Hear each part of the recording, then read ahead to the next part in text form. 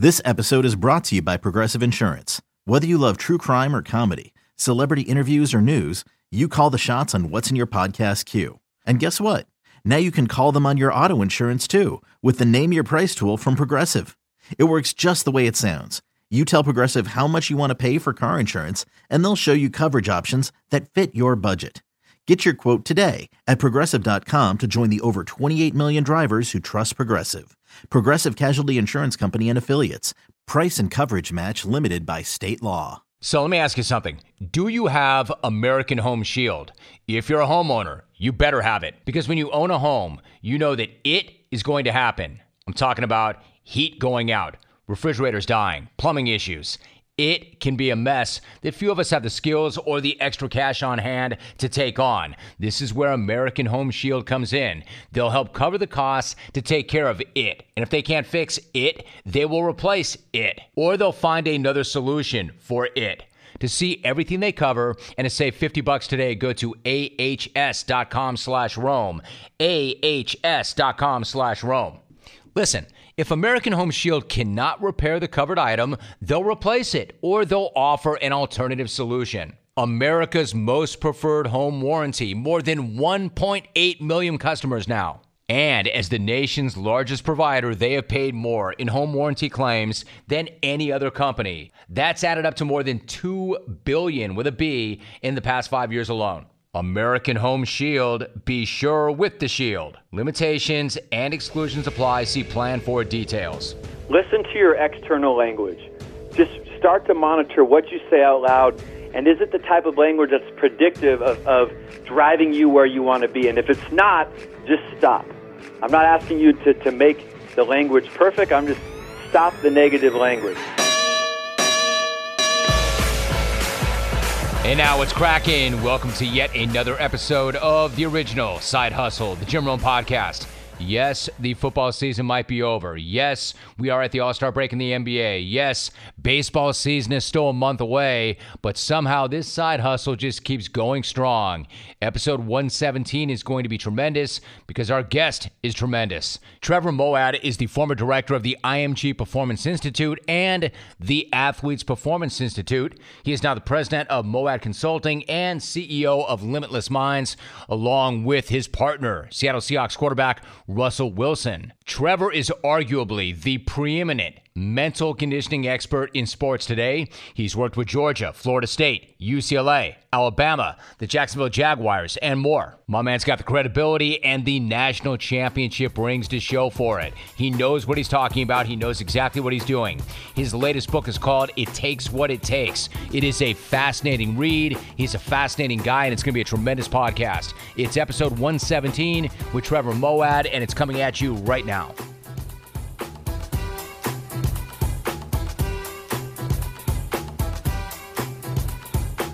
Trevor, you got a brand new book out. It's called It Takes What It Takes. It's on sale right now. I think it's a fascinating book. In fact, I love the title of the book, It Takes What It Takes. It's really interesting to me. Where did that come from, and exactly what does that mean?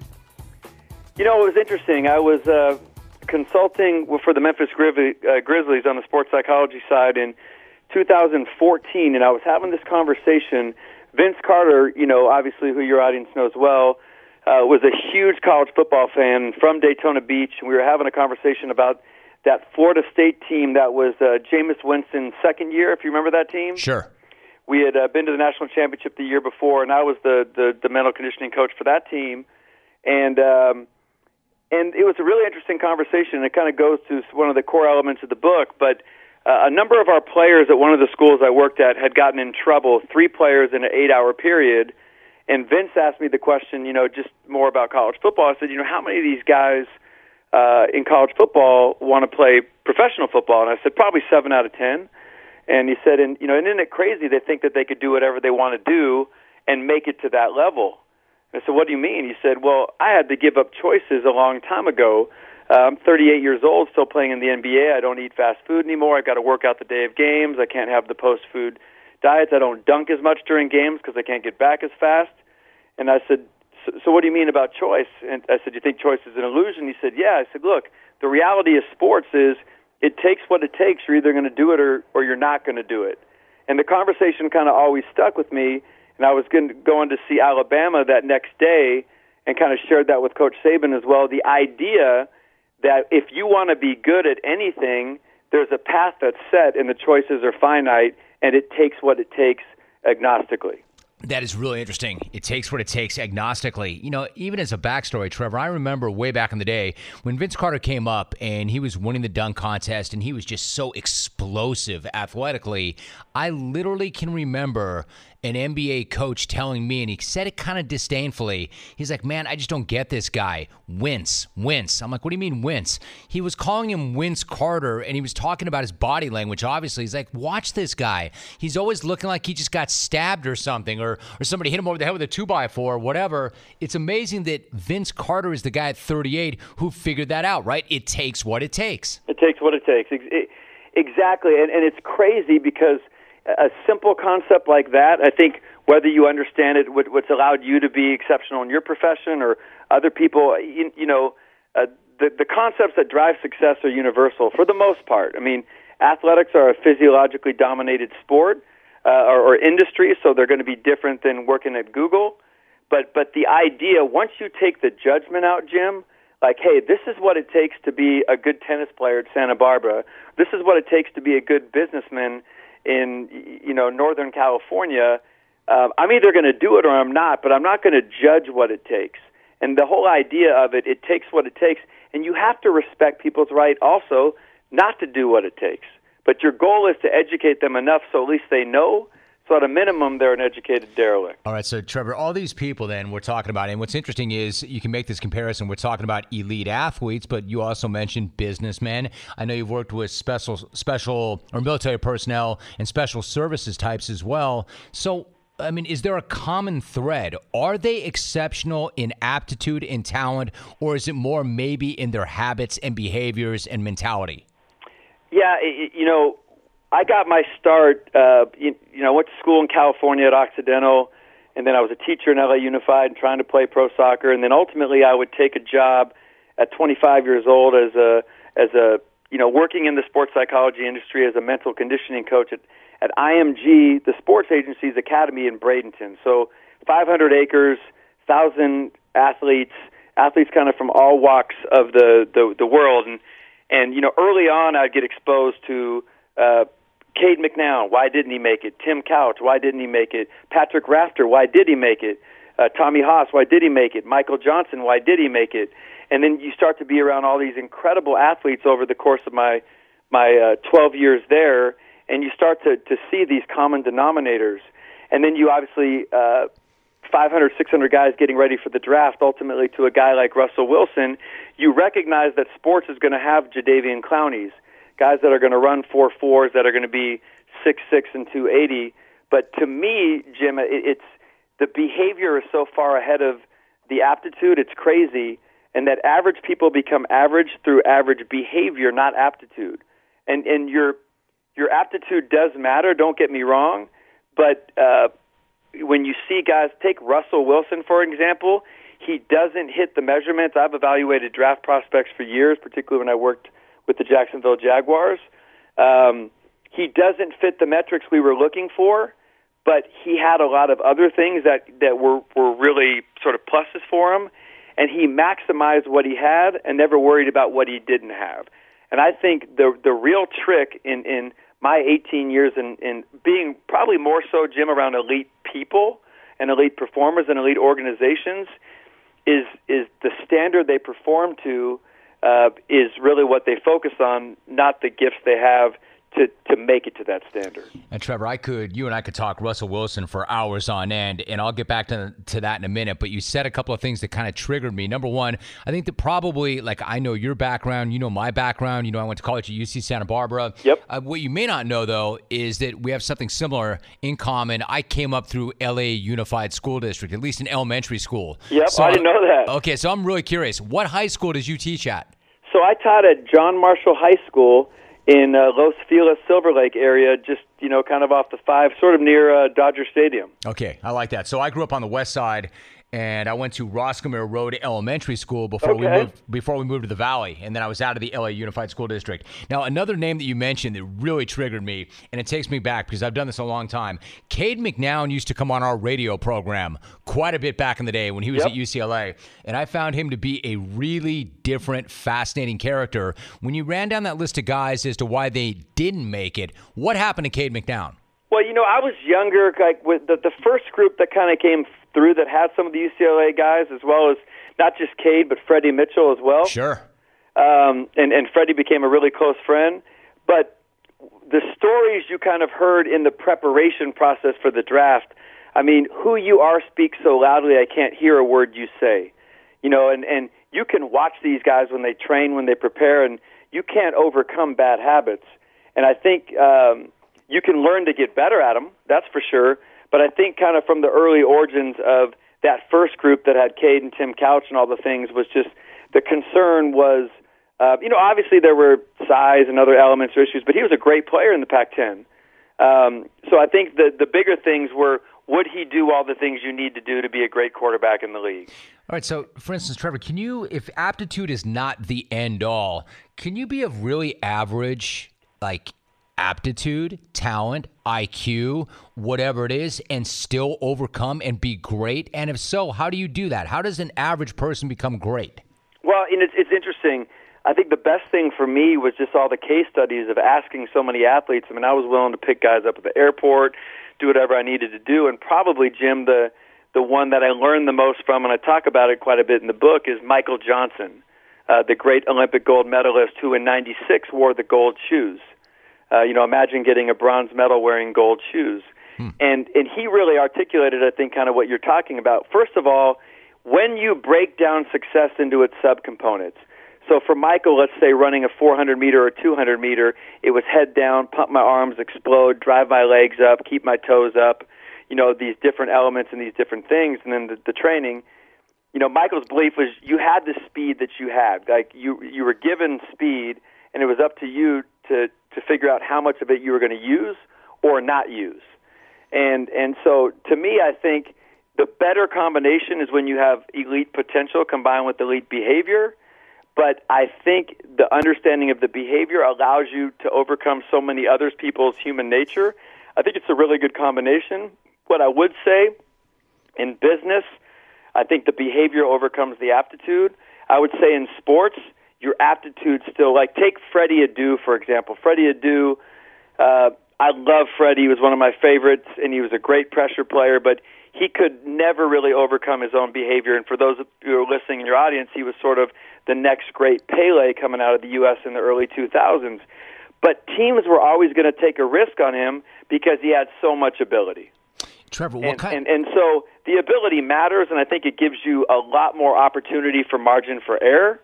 But I think if you don't have a margin for error, but your behaviors are always on point, you have a really good chance to make it. And there's a lot of guys in pro football, pro baseball, pro basketball who are making it with marginal ability. I think that's a great message for everybody. But go back to Freddie Adu for a minute. Like, what kind of behavior was he unable to overcome?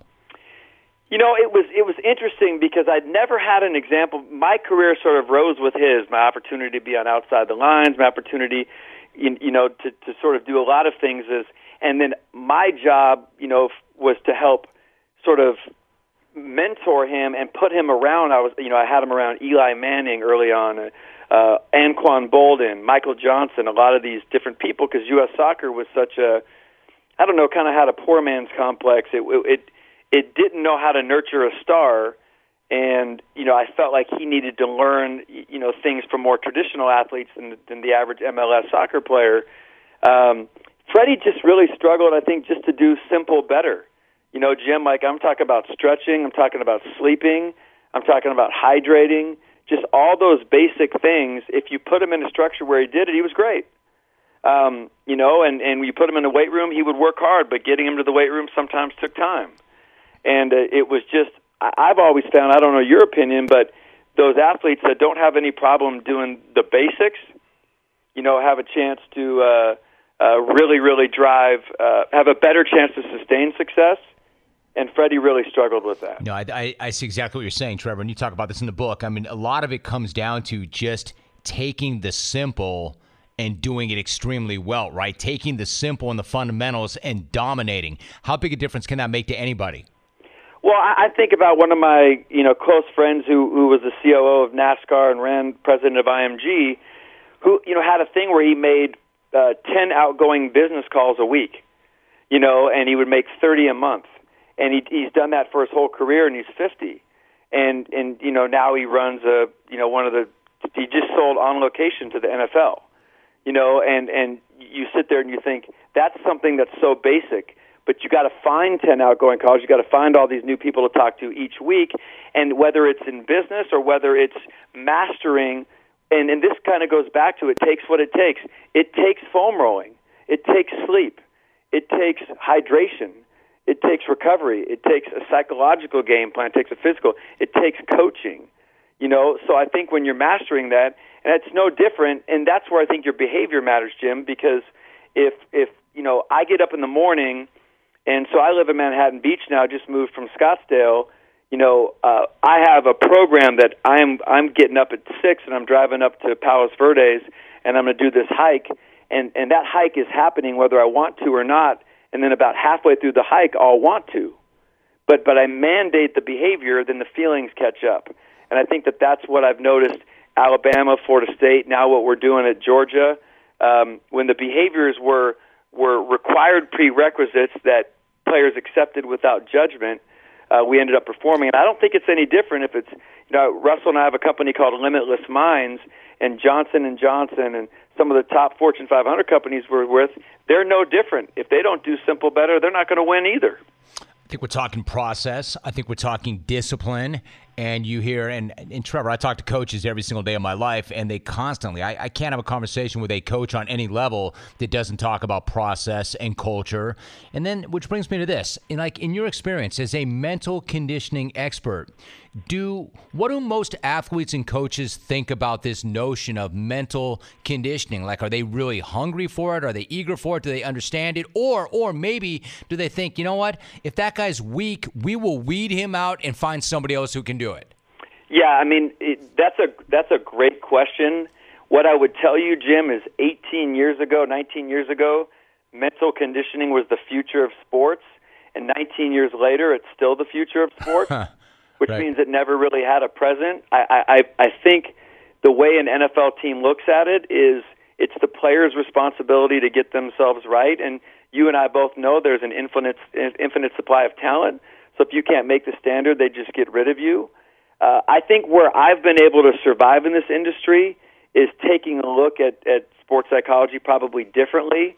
What I've seen over the years is it's not trying to be positive that's the real challenge. Players, their number one struggle is negativity, and all we really focus on is learning how to get rid of negativity. And negativity is carried most pervasively by your language. When I'm complaining, when I'm talking about the Heat, when I'm saying what we say in the book, stupid things out loud. And when I learn how to just minimize the negativity, what I'm watching, my Twitter feed, what I'm listening to, I'm not talking about do anything hard, but just minimize those elements, minimize what I say out loud, and minimize the negativity, it gives me a much better opportunity to succeed. But what I think is the self-help industry's never been able to get out of its own way. I mean, my dad was one of the first authors in Chicken Soup for the Soul, Jim, so I've grown up in this my whole life, and the message has always been a little touchy-feely, the power of positive thinking, how do we meditate. Those aren't things that I teach or talk about, but that's all you think about when you hear about this industry.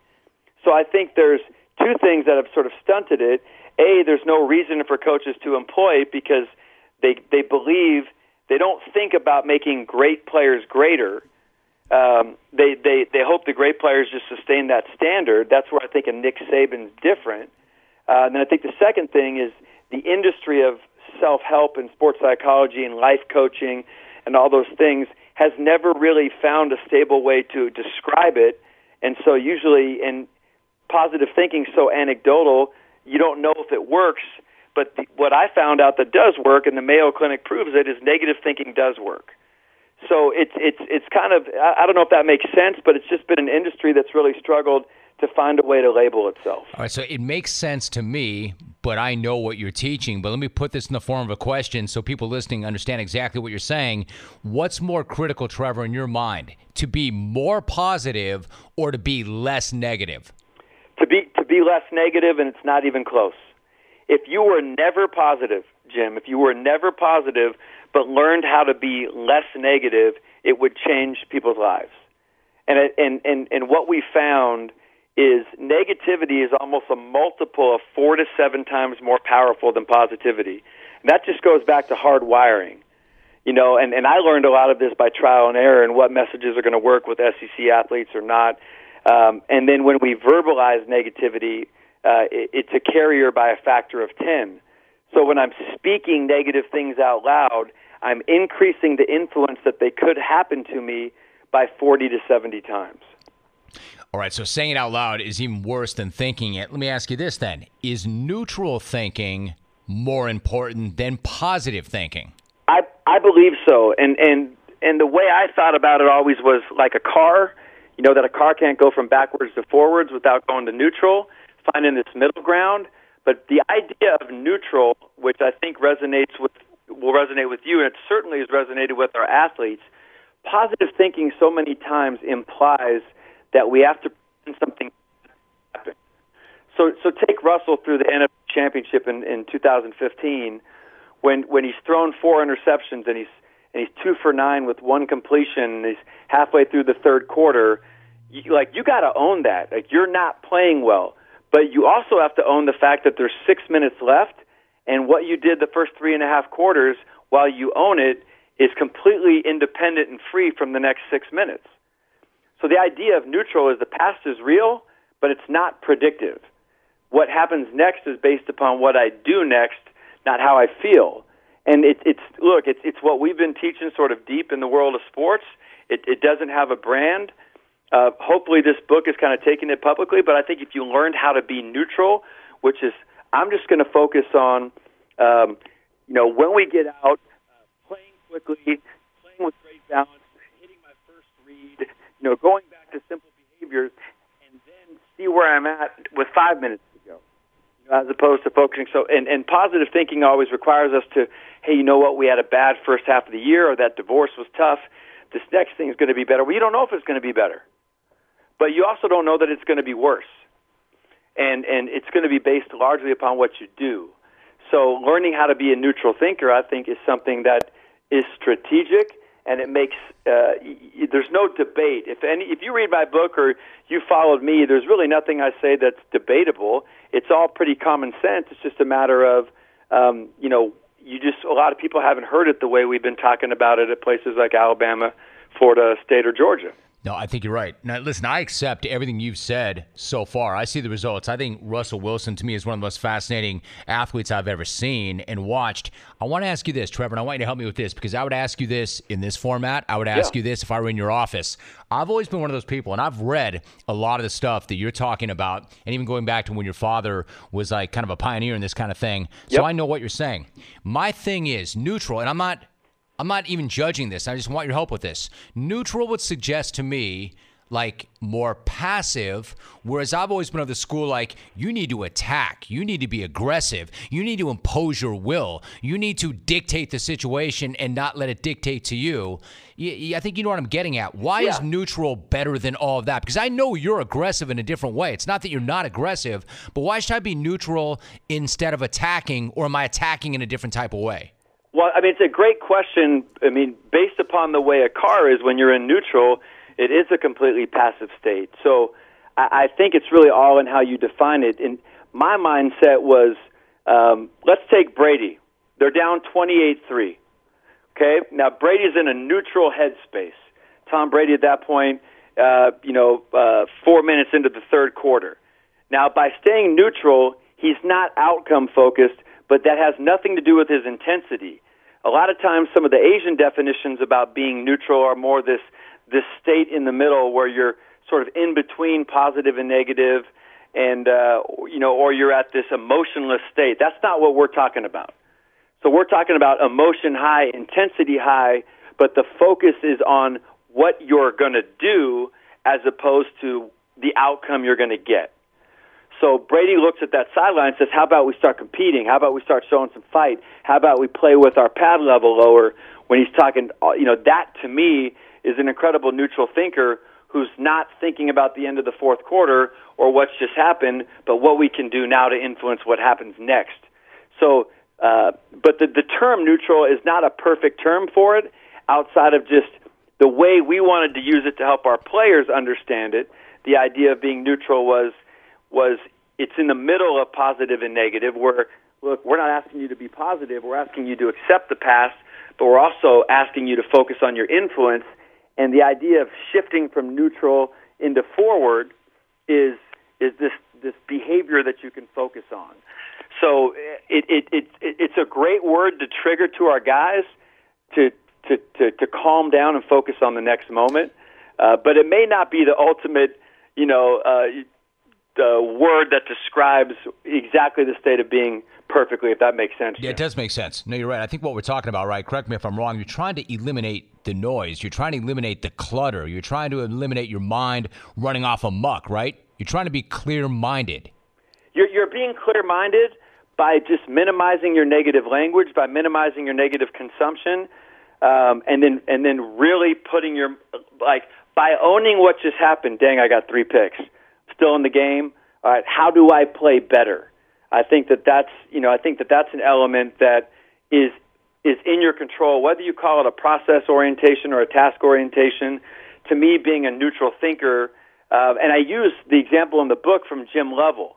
Jim Lovell, who captained Apollo 13, when the ship blew up, the LIM blew up, a positive mentality about, hey, we're going to find a way to get back to Earth, that wasn't going to help. A negative one certainly wasn't going to help. The next step, how do we move these 3 guys to this next ship? How do we orbit? Can we still land on the moon? All those elements. And those are things I share with our coaching staff as we go through this idea of staying neutral in big moments. I'm at the Rose Bowl with Kirby Smart. We're playing Baker Mayfield a couple of years ago. We're down big in the first half. We've been kind of teaching the idea of staying neutral, that each half has a history and a life of its own. I kind of know the words sort of made up in my mind, but Kirby, I'm back with him in the coach's office in between halftime, and he looked at me and he said, man, I'm having a really difficult time staying neutral right now, but I do know that the first half and second half are 2 separate parts. I just got to figure out how to differentiate so they don't look exactly the same. And that, to me, in my mind, was when I knew we really had something powerful here, but because of thinking of the term neutral, he could differentiate what he needed to do to get them ready to live those halves independently. All right. So, Trevor, it's all great in theory, although you've tested a lot of this, but to put this into practice, here's a great example. So when Russ is on the verge of winning a second Super Bowl and he's about to punch it in against the Patriots and then throws that pick and they don't finish, that's really negative. So now we're talking about consumption, we're talking about the noise. That could stick to somebody forever. Yes. It didn't stick to Russ forever. Nope. I want to know what the process was. How did you turn that negative into something neutral? What was your process, and how did you approach that going forward? Well, first of all, the moment was huge, right? And I don't know that people know it exactly, but the final 2 minutes of the Patriots-Seahawks Super Bowl, 123 million people were watching, which was 13 million more than MASH, and it was the most televised moment in the history of the U.S. And so to throw an interception at a moment like that, I think there was kind of multiple parts. Number one, Russell, between that moment happening, walking to the stage, he did what he could do in that moment, which was basically say, it's my fault. The ball was in my hands, it's my fault. He managed that moment really, really well. We saw Cam struggle with a similar type not situation, but a similar type scenario with his press conference a year later, and he hasn't really recovered from that press conference. So, Russell managed the press conference well, and then, there's nothing you could say, Jim, so after a moment like that, you just have to, when you're with an athlete or you're involved, and obviously, my significant other and I were at the game, the moment's real. So if failure's real, or if mistakes are real, or if when you lose it's real, like that, there was nothing you could say that was positive. It was just a matter of how he was going to get through that. Now, 10 days after the Super Bowl, he sent me a text message that said, I need to hit the reset button and make this the best offseason ever. Well, what was the next thing in our control? And after that last CBA, the NFL offseason's a long time, and players have to really manage it well and get out of their own way. I said, I'm on it, and then my job was to put a plan together for him to have the best offseason ever and to manage it and spend a lot of time with him. So we went down to San Diego. We rented a house. We found him a great place. We interviewed a bunch of trainers. We found the best trainer for him. We trained 3 times a day. He ultimately started to get involved with Freddie Roach, and we added boxing, all sorts of different elements, and had the best off season he could have that he'd ever had. And then ultimately, that was what we controlled. We started the season. He threw 34 touchdowns, I think 7 picks, and had the best season of his career. All right, so what do you do when you're craving protein and you need more energy? We're all faced with that. Don't grab a bar. Do not get a sugary snack. Do not smash another energy drink. Go for the beef. Pure and simple. So where's the beef? It's in a package of Old Trapper beef jerky. Old Trapper is not your old man's jerky. It's not shriveled. It's not dry. It doesn't taste terrible. In fact, it tastes amazing. Old Trapper beef jerky is made from lean strips of steak and quality spices that are smoked over a real wood fire. That's why it's amazing and tender and tasty. And Old Trapper is a 50-year-old family business known for their relentless commitment to quality. They take their smoked beef extremely seriously, so you can taste it in every last bite. Old Trapper's packed with protein. It comes in 4 great flavors to satisfy all your cravings. Quality smoked meat at its finest, you can take with you wherever you go. Look for it in major retail stores near you. If you don't see it, be sure to ask for it by name, because no other jerky ever can compare. Old Trapper, what's your beef? I love Freddie Roach. He's always been one of my favorite guys, Trevor. I understand where Russ might benefit from boxing training. What do you think about Freddie Roach? What do you know about him, and what do you think about him? Yeah, just the times I had the opportunity to be around him, obviously he's incredible in terms of how he's dealt with it, from his own career and from what he's battling with. But I just think he's a coach who's consciously competent, man. He's really good at what he does, and he knows why. And he's got a great way about how he deals with athletes, just a great sense of humility. So I think, look, the commonality amongst boxing, baseball, basketball, football, again, going back to what we talked about originally, takes what it takes. And I think Freddie does what it takes, regardless of his circumstances, to be one of the best at what he does. And I don't think we've ever seen anyone quite like him in the world of coaching, period. This book is called It Takes What It Takes. Trevor, let me ask you, like Russell, when you met Russell even at the Combine, he was already doing a number of these things and then went next level when the two of you became friends and business partners, etc. So when he says to you, I need to hit reset, he's already an elite thinker with elite habits. I could see where he could hit reset. Let me ask you this. If you're just somebody listening right now and you're just ordinary, you're in business, you're just anybody in any normal walk of life, and if all of our behaviors kind of shape us or form us, and you get to a certain point in your life, say you're in your 40s, and you're a product of all these choices and all these behaviors, but you've decided enough is enough, can you just hit reset and then change yourself dramatically and quickly, or is that just not realistic? Well, I don't think the change for Russ was dramatic or quick. I think he knew that by hitting the reset meant, the series of choices that were made next were going to be huge. We left Seattle for a couple reasons. Number one, there weren't enough blue sky days, in my opinion. Mm-hmm. And I felt like he needed to be among a higher volume of blue sky days overcoming something like this. And I factored those things in, Jim. And then I think, secondly, it was Seattle can't get over this moment.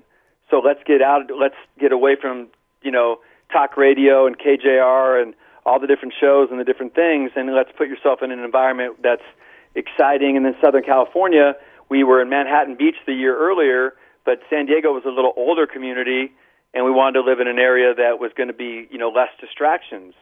So if I'm 40s and I'm a worker and I need to hit the reset button, the way to do it is kind of twofold, in my opinion.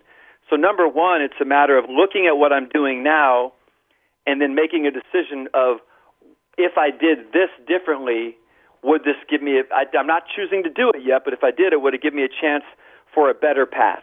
Let's say in my marriage, there's some statistics that say the average married couple communicates directly 27 minutes a week. And my friends laugh, like, they're like, that much? Like, where do I find all that time? Which wow. Is, obviously, but if that is the case, then making more time than 27 minutes is got to be the first goal. And then you have to figure out how to do it. Then you have to decide whether or not you're going to do it. So making a decision to behave differently is number one. I think the second thing is if I'm driving on 405 or 110 or 101, a lot of times, Jim, you'll see the speed limit. It says 65 miles per hour.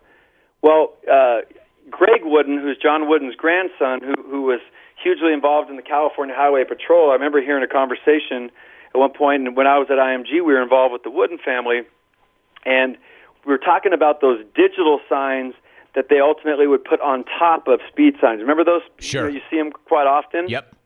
And they'll be in the Montecitos or the nicer communities, but they're there.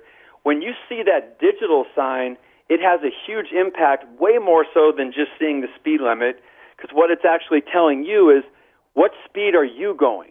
What are you doing? What's the truth about your reality right now? And I think for many of us, we need people in our lives, that's called a feedback loop scientifically, that can give us that feedback that say, hey, Jim, you're going 88 right now. You need to slow down. Or, hey, you can speed up. You're actually going 53, and it's a 65. You can go 70. And so sometimes that's where teammates are really important. That's where coaches, that's where leadership, that's where mentors are really important to being that digital sign for us that sometimes can hold us accountable to our own gifts and potential, or to the behavior change. Hey, you said you wanted to have a better relationship. You said you wanted to spend more time. Have you segmented the time to make sure you do it? I think of Nick Saban. Every morning, 6 to 6:30, he watches the weather and then watches the news with Miss Terry, his wife, and that's, he's segmenting 180 to 250 minutes a week where they've created the behavior that's going to allow them to get off to a start as a married couple really well each day, even though he has to work significant hours. And then he smashes a couple of Debbie cakes. Yes, and that's where he has his little Debbies. Exactly. You know what I'm talking about. Yep. So how much of this, though, I get that. So you've got people around you holding you accountable, but how much of that is just self-accountability, Trevor? For instance, like how often do we I know you have the data on this. How often do we talk to ourselves, and generally what are those conversations like, and what kind of an impact do they have? Well, the data suggests somewhere between 800 to 1,400 words a minute, and it could be thousands of things we say to ourselves inside our mind, not out loud. And I always ask people, do you ever find yourself talking to yourself? And half the hands go up and half of them don't. And I say the ones that don't, right now you're asking yourself, do I talk to myself as you talk to yourself? And we're constantly having this conversation. This is what I've found out, and this is being with these guys the night before national championships, sitting down in the team room, watching video, kind of putting our psychological plan together.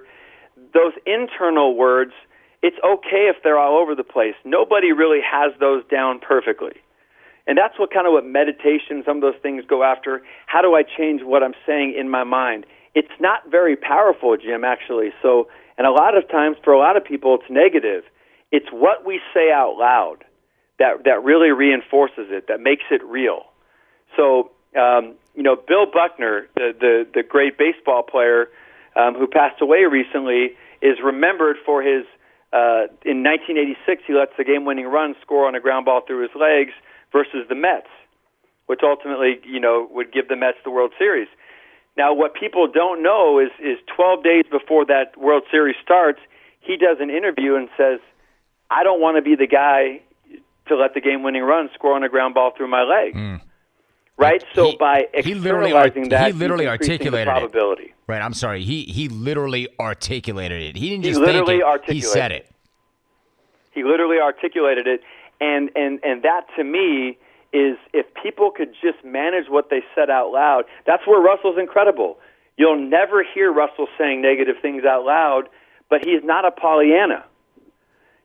So he just really minimizes negativity, what we watch, what we consume, what we listen to, all those things, music, look, if you're going to be great, it takes intentionality. So who controls what you listen to in your car? You do. Who controls who you call on the phone? You do. Who controls what you say out loud? You do. And if I'm down with Jordan Palmer getting guys ready for the draft and we have these young guys, what they consume on the internet in advance of the draft is really powerful too, because what has influence over you in many parts is whatever you give influence over you. You're talking about consumption, Trevor. Like I used to ask, I don't anymore as much because I know the answer, but I would say to coaches, in terms of social media, what is your greater concern? That one of your guys might thumb out something derogatory and it might come back to bite you? Or are you more concerned about what they're reading and what they're consuming? So when you're with young athletes getting ready for the combine, for instance, what is your advice to them in terms of consumption and the use of social media and what they are reading? Well, what we do is I just show them countless examples of athletes who've said the wrong things out loud, who've consumed the wrong things, who've allowed themselves to consume too much negativity, and the net impact on them, which has been bad. And I want them to understand, look, I'm going to respect your right to consume whatever it is that you want. If Mel Kiper says this, or Todd McShay says that, or Jason Lockenforth says that, or Adam Schefter says that, but at the end of the day, if you think about you only have so much bandwidth to influence yourself, what's going to really influence you? So if you say, I'm going to take an hour a day and I want to watch this just to get up to speed, that might be great. And that might be okay, and that's what you do. And you want to have some fun with it and enjoy it. You don't want to lock yourself in a jail cell, but at the same point, what really matters? And that's getting back to your neutral behavior. If I'm training right, I'm doing all the things I need to do, then I open the door to do some of those things and watch some of that stuff, great. I just probably need to minimize it. So really quickly, Trevor, what do you make of guys and it's the rare athlete, but you see it sometimes. Some of these guys run on like crazy fuel, like negativity, like Steve Smith. I'm so amazed at just the grit and the passion and the fire. Some of these guys can't get enough of that negativity and they store it all and they remember it all. Do you just kind of let those guys do that because it works for them, or would you discourage that? Well, look, to me, my platform's always been, look, I'm going to educate to everybody, and then the guys that it resonates with, like the message is universal and it's going to resonate, whether it's a major league team, an NBA team, college team, a business, whatever it is for Limitless Minds or whatever we're working on. But you have to respect people's right to do whatever they want to do. Zach Thomas was a great example. When I started with the Dolphins, I loved Zach, and Zach was incredible, but Zach would find some blog in Lubbock, Texas, 13 years into the NFL, that was still doubting him. And I remember Zach and I sitting down just having a long conversation saying, the simple fact of the matter is you're really good. You've already made 8 Pro Bowls. So you don't need that to drive you. Your own success and desire to lead the league in tackling and desire to play well, that should be driving you now, not other people's doubt. And we had a really good conversation about that, and that resonated with him, and ultimately in 2006, he led the league in tackles. And so I don't think if negativity is 40 to 70 times more powerful and it's debilitating, then we want to be careful of the consumption, because we might think it's helping us, but we haven't really looked at the alternative well enough. And just look at our politics now. It's what's driving our narrative. Just by turning it off and not overly engaging, some of these military units I work at, Jim, they teach the guys how to consume. This is cable news. This is who they're marketing to. This is this network. This is that network. So you learn how to watch it responsibly. All I want players to do from the mental conditioning perspective is know the basic fundamentals of thinking. This is how my mind works. This is what happens when I say it out loud. This is how the internal thoughts work. This is the power of negativity. If I focus on the basics about what I need to do, it's going to work just like if I write down a list of 8 things and I go into Safeway, I buy them, and I come home. Can I do simple better? And I think that's the real focus that we're trying to get these athletes and these business people to adhere to. It makes sense to me. So a final thought then, Trevor, in terms of business people or just like normal average people, if somebody is listening, and we did touch on this, but if somebody is listening and they're just not satisfied with being ordinary or being average, what are a couple of critical things that they can focus on immediately to enhance or improve performance? Great question. I think, number one, listen to your external language. Just start to monitor what you say out loud, and is it the type of language that's predictive of driving you where you want to be? And if it's not, just stop. I'm not asking you to make the language perfect. I'm just stop the negative language. I think probably the second thing is, this idea of conscious competency. When I work with the Jaguars, we used to talk about this with Coach Coughlin. What is it that drives success in what it is you want to do? Whether it's running, whether it's business, whether it's parenting, whatever it is, what are those? Break that down to the subcomponents. Break that down into subcomponents, and then identify where am I at relative to doing those things. And I think probably the third thing, I think the third thing is ultimately, having a plan. Think about what it is that you want to do, and then ask yourself the question, why am I not there right now, and what's standing between me and getting there? And just really some basics, and start writing down kind of what I want, what it looks like to get it. But I'm not asking you to go on top of a mountain and meditate. I'm asking you to listen to your language and really think about have you broken success down or studied it from other people in your office that are getting it, that have what you don't have. And this isn't about money. This is really about maximizing the gifts. And I think my last point, Jim, would be use what you have. A lot of times the world measures us by who we're not. Russell, you're not 6'3". You don't have this speed. You don't have that. Where Russell Wilson's focus is always using what he does have. So if I'm 5'11" and I went to Occidental College and these are the gifts I have, I'm responsible for using those gifts. I recognize I may not be Tony Robbins. I may not be other things to other people, but I got to use the gifts that I have. And I think that that's what you see. The best teams are maximizing that best LSU or that best Alabama or that the Gauchos in a particular season. They're using what they have based on the talent they have. Am I using what I have right now? And I think that's a great question for the clones or for anybody, really throughout your audience to listen to. Trevor, in other words, it's self-actualization, right? Play the hand you're dealt. How many people are reaching near full potential, getting nearly 100% out of what they have, instead of spending all our time thinking about what we don't have? We're not big enough, we're not strong enough, we're not smart enough. Yeah, but you're not even at 70% of your own capacity. Is that not what you're talking about? That's exactly what I'm talking about, Jim. And I think the other point I would make is think about what you could not do right now that might help you. What I could not watch, what I could not consume, who I could not hang out with, who I could not call. Sometimes the things we're willing not to do make the biggest changes in our lives as well. And they get us closer to that element of self-actualization, which is just winning today relative to myself. But it starts with that reset, which is basically, if I don't have what I want, then I'm accountable for why I don't have it. But if I want it, I'm willing to make some adjustments. Who I am going forward is going to be determined by what I do today, not what I did 6 days ago. In other words, it's simple, it's just not easy. Correct. And Trevor, one last thought. You've said this resonated with me. What you've said is you don't want to be 1 year down the road and wish that you did not start today, correct? Yes, I mean, my favorite statement is a year from now you might wish you started today. Right. And so if I'm listening to this, because to me I think the concepts that you and I have just been talking about for 45 minutes are a lot less about Russell Wilson and great athletes and Michael Phelps and Mia Hamm and those types of people, and really more about choices and decisions.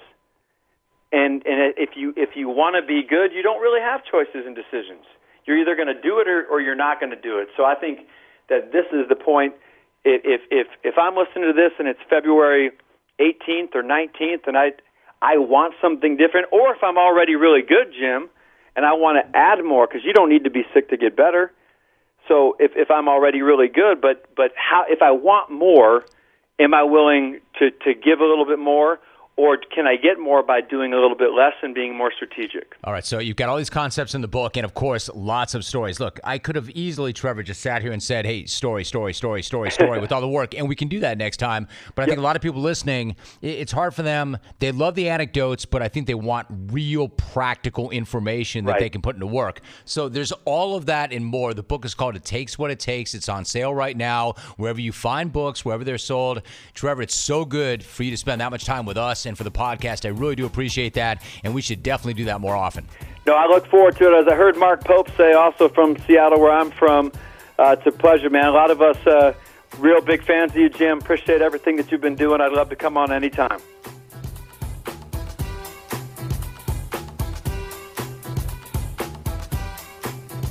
Clones, I want to tell you about a brand new proposition, and I like this one a lot. I want to talk to you about Root Insurance. Here's what I like about this. Let me start you off with a question. What if good drivers did not have to pay for bad drivers? Root Insurance knows this. They think the old way of pricing car insurance is not right. It's not fair. So Root developed a mobile app that measures driving behavior.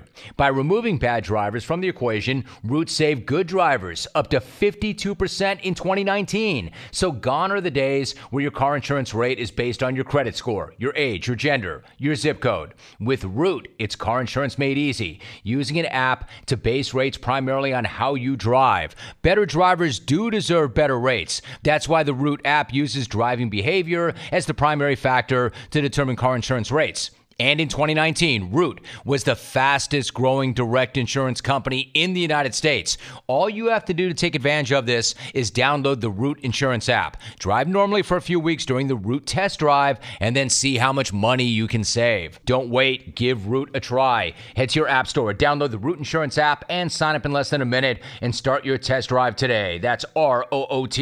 Again, download the Root app right now or visit joinroot.com and learn more and see how much money you can save. It's not available in all states. Disclaimers may apply. Visit joinroot.com for deets.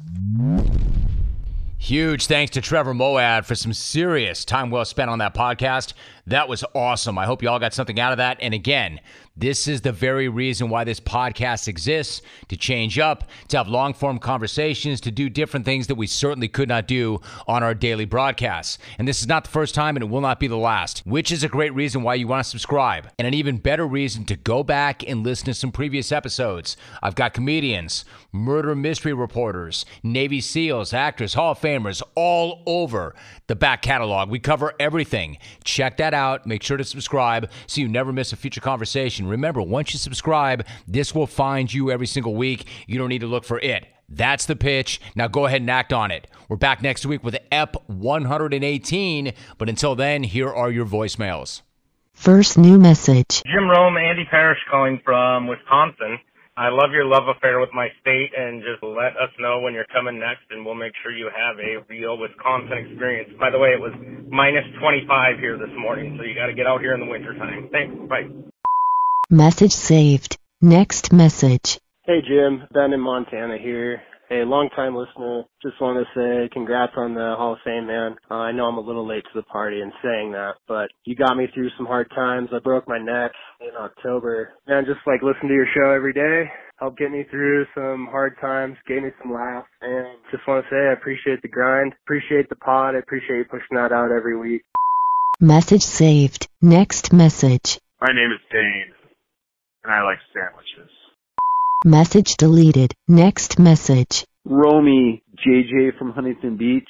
I've been wanting to tell you about an experience I had with Corvette Guy.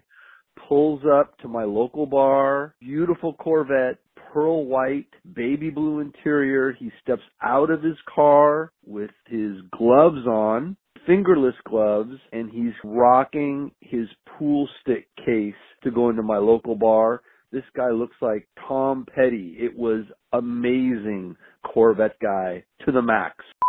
Message saved. Next message. Jim Rome, this is Mark currently in Chicago. I'm calling about this Houston thing, this sign stealing scandal. I'm just happy that they didn't call it some kind of gate. I'm so sick of everything being called gate in the media. Spygate, freaking whatever else kind of gate, Deflategate, all that stupid stuff. So over it. Message deleted. Next message. Sorry, Rome. It's Tony in Youngstown, and I'm sure the announcement next week for Tour Stop isn't going to be Youngstown, but I damn sure want it to be. We'll bring Tressel. We'll bring Boom Boom. We'll bring Pavlik. We'll bring whoever the hell else, Ed O'Neill, some Youngstown legends. There's a few. We'll get you here.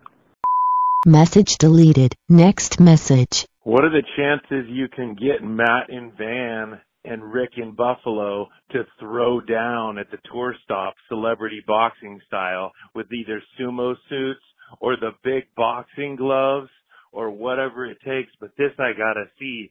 Rick would tear that little twerp's head off. Yo. Message deleted. You have no more messages. Okay, picture this. It's Friday afternoon when a thought hits you. I can waste another weekend doing the same old whatever, or I can conquer it. I can hop into my all-new Hyundai Santa Fe and hit the road. Any road. The steeper the better. Because my all-new Santa Fe is available with H-Track all-wheel drive, so I can hit the trail without a worry in the world. Heck, with 3 rows and best-in-class rear cargo space, I can pack the whole family in with all our gear. We've got available dual wireless charging for our phones, so we'll never lose touch with civilization, and we won't lose touch with the primordial power of Mother Earth. So which is it? Waste the weekend or do something a little more epic? And conquer it in the all-new Hyundai Santa Fe. Visit HyundaiUSA.com or call 562-314-4603 for more details. Hyundai, there's joy in every journey.